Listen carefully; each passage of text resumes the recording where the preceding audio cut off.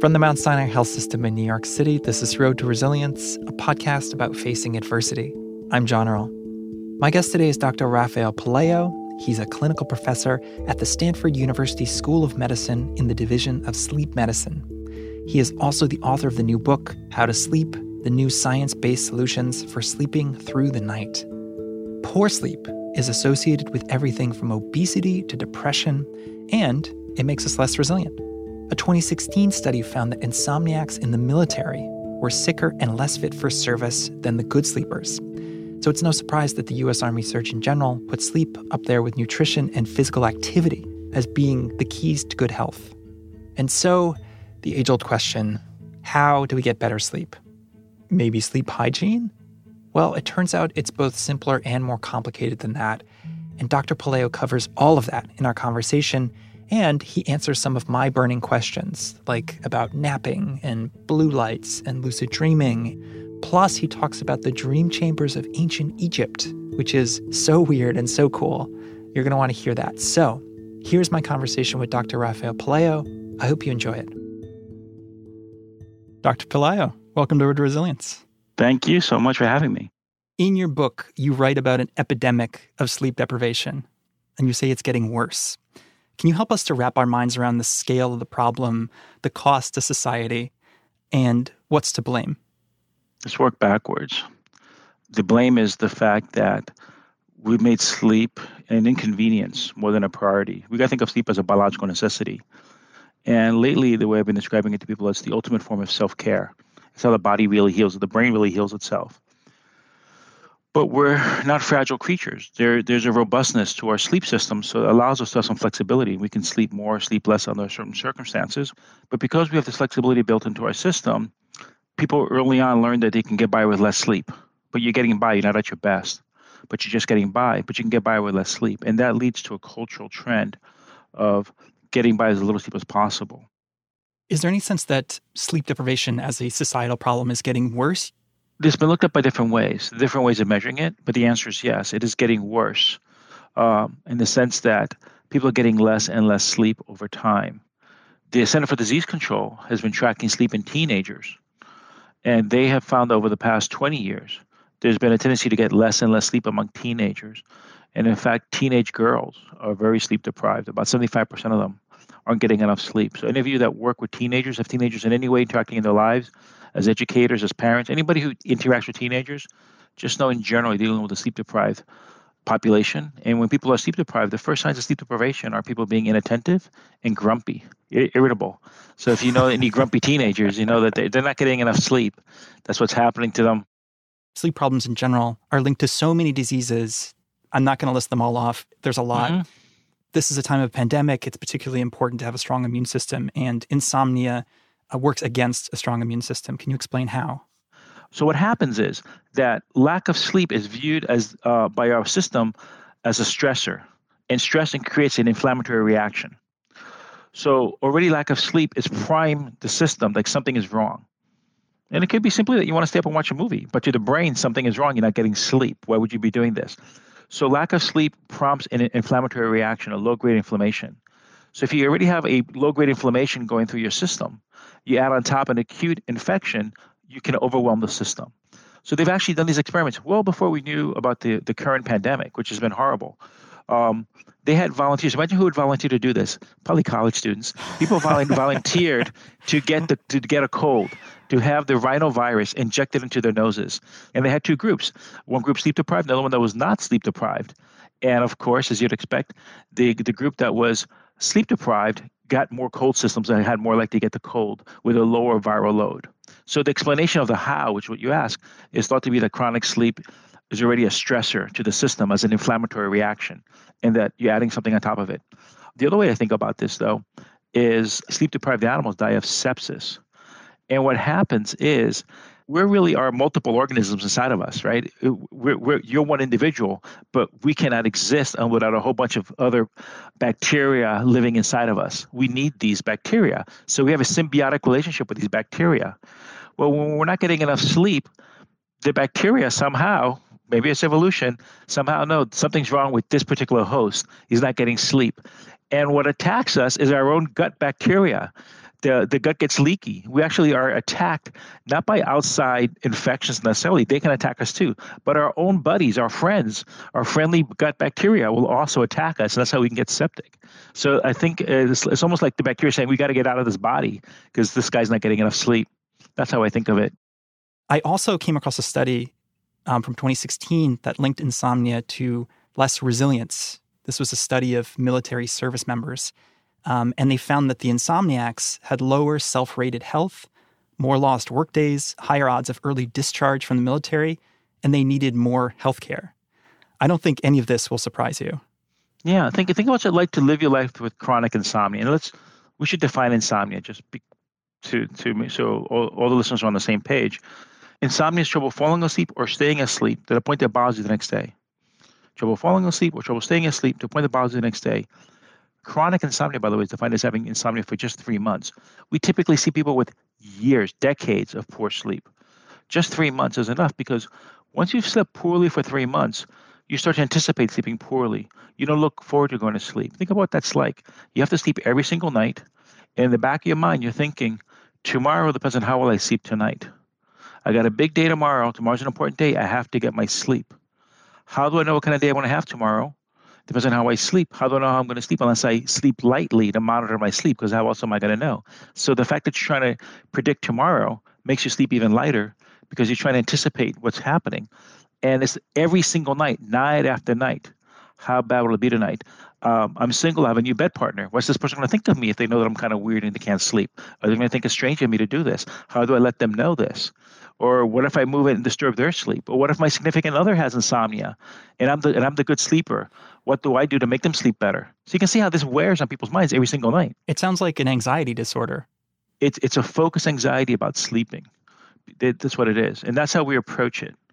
And the way you know you have this pattern is, for example, if you find yourself that you're drowsy or sleepy in some other part of your home, in the living room, and you're yawning, but as soon as you get to bed, as soon as your head hits the pillow, you're wide awake. The thought of sleeping will wake you up. And people with insomnia have certain behaviors that demonstrate this. For example, people with insomnia often sleep better away from home. Most of us sleep better in our own homes because the bedroom should be a sanctuary. But if you sleep better away from your home, something's up. Because again, they create negative associations.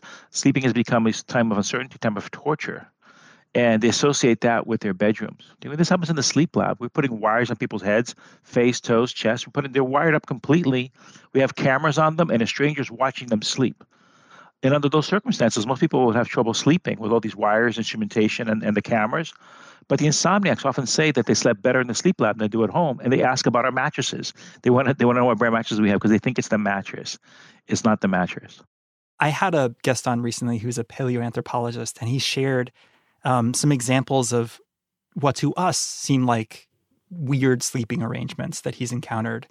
And his point was there are lots of different ways that humans have adapted to sleep. And so this idea of the perfect way to sleep, this gets into those sleep rules, is seriously suspect. And so the first thing I want to ask you is, do you have an example of a sleeping arrangement that is normal for some people and may seem very strange to us? There's so many of them. For a long time, people have viewed, since for antiquity, that the gods were sending us messages in our dreams. So if you were in the dream interpretation business, or if you were in the divining business, if you were a cleric, you needed to provide dreams to interpret and tell people and get visions. So the more uncomfortable you are, the more likely you are to remember your dreams. So in ancient Egypt, they had dream chambers, sleeping chambers for the people, whatever the right term is, for the clerics. And if you look at how they slept, it didn't look too comfortable. But it makes a lot of sense because you only remember dreams if you wake up during a dream. So if I can make you a little bit uncomfortable, like a little pebble under your mattress kind of thing. If I can disturb you dreaming just a little bit, you're more likely to report more dreams. There's another example I think that's interesting is going to prehistoric tribes that they noticed that people are waking up throughout the night all the time. If sleep isn't the most dangerous thing we do as animals, then we have to protect ourselves while we're sleeping. Then periodically in a tribe of people waking up at different times, we'll look at each other's safety. And when women go through menopause, they typically sleep very poorly. Menopause is characterized by very fragmented sleep, hot flashes, for example. You say, well, why is that happening? If we were in this purely animalistic way thinking, well, if a woman's gone through menopause, then she cannot reproduce, then why is she there? What's the value to society, right? Which is a horrible way of thinking about it. But in reality, there's an argument that says that as women go through menopause, they become more protective of the group because their sleep is more fragmented. So just like we have teenagers who sleep very deeply, and it's hard to wake up a sleeping teenager. So you have this young group of people who are biologically designed to shift to sleep late at night. They sleep later so they can watch over the fire at one point. Then you have another group in the tribe that has this choppy sleep. And overall, the society works well for us, even though the individual person may be suffering from their sleep. As a group, you see how collectively it protects us. So there are a lot of examples of that. And I like this topic of paleontology and how we evolved in anthropology of sleep in general. Let's take on the sleep rules. Go. So the old sleep rules that everybody has heard: don't read in bed, don't drink alcohol before bedtime, those sorts of things that have been in place for many decades at this point. You're skeptical of them. You cite research that says that they're not even that effective, really. What's wrong with the rules? The sleep hygiene rules have become too successful. They've been too popular. They're good rules for everybody in general. But the reality is when you deal with patients, which is different, most people don't have sleep disorders. Most people sleep just fine. The sleep hygiene rules make sense for them. But when you're dealing with patients, things are different. Because the more logical you are, the more common sense you apply, the more analytical you are to a sleep problem, the more likely you are to screw it up.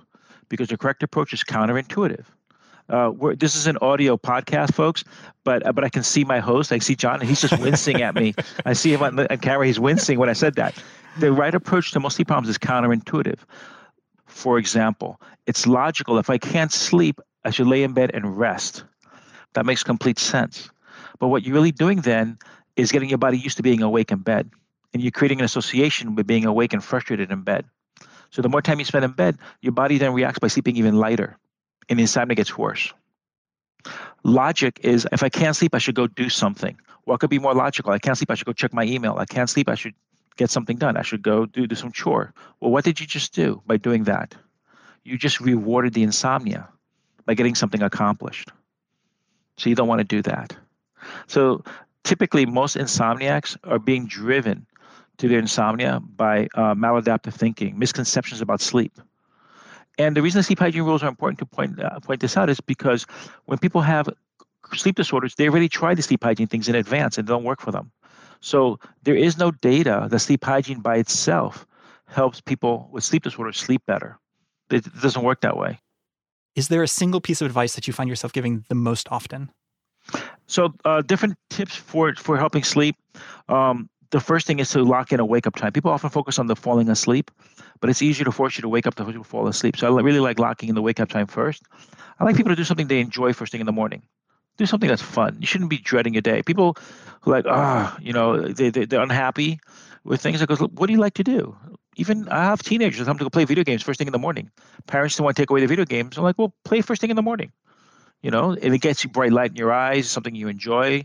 People want to play musical instruments. A lot of things people can do if they can. They can try to accommodate and put it to good use. I had a painter who was having trouble sleeping. I said, "Can you start painting some sunrises? Start painting sunrises, and sleep gets better." Because she has something she enjoys first thing in the morning. I always tell people sleeping should be silent, right? You should not snore. Your sleeping should be refreshing. You should not wake up tired. You don't leave restaurants feeling hungry. You should not wake up feeling tired. So those are some of the key concepts for me. There's more to it than that.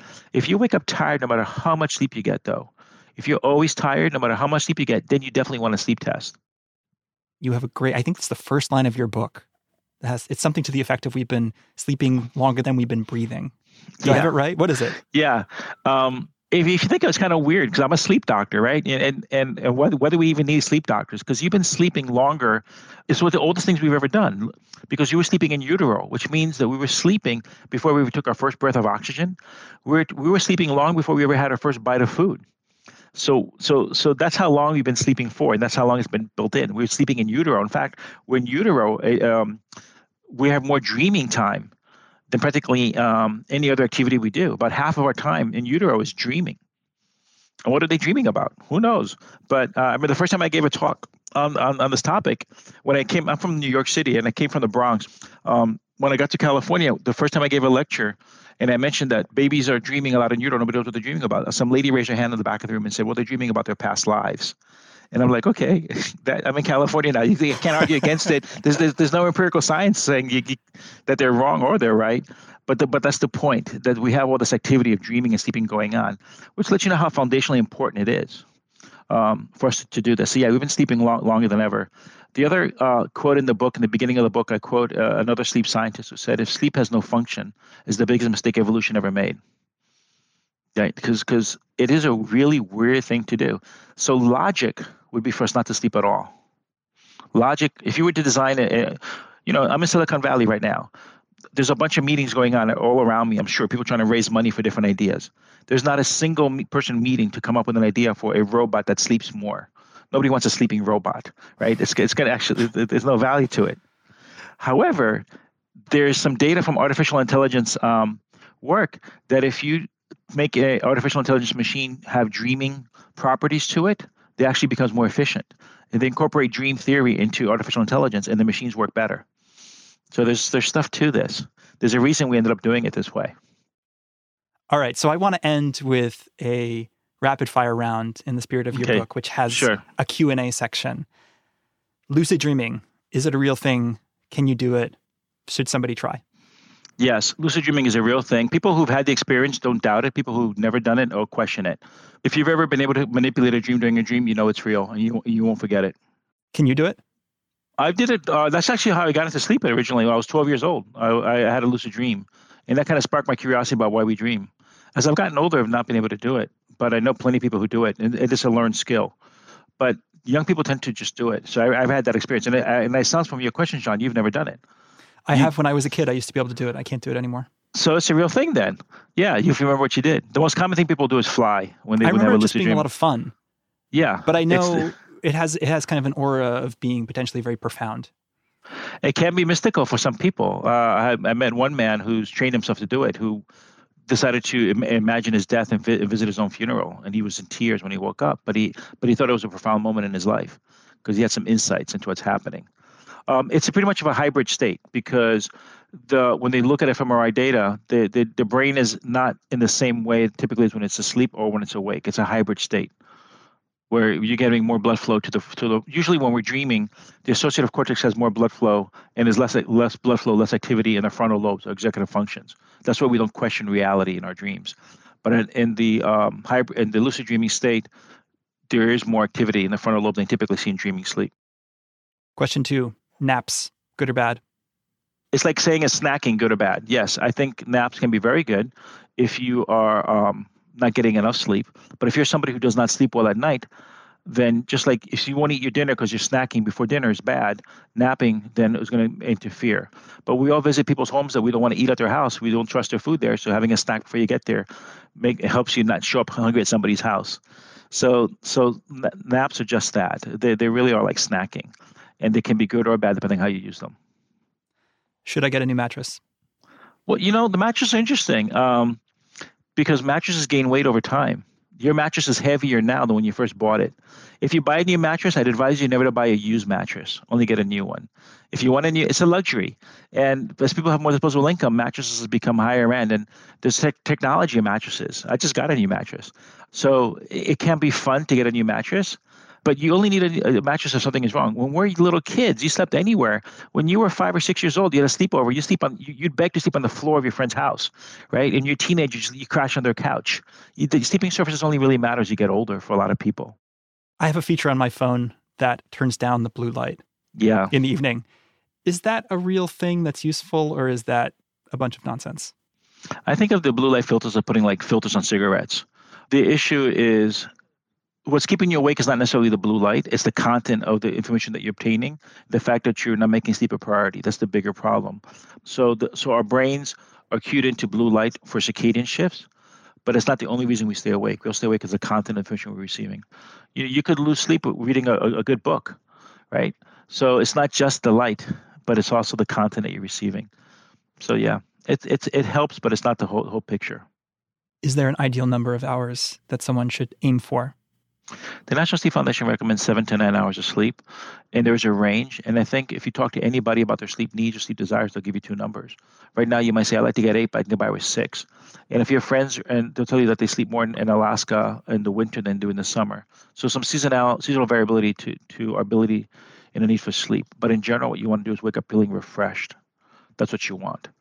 And that's what you're going to know. You should wake up feeling refreshed. You know you're not getting enough sleep if you tend to sleep in on weekends a lot, right? Because why would you need to catch up on sleep if you're getting all the sleep you need? So 7 to 9 hours is the number to shoot for. I get about 7.5 has been my trend.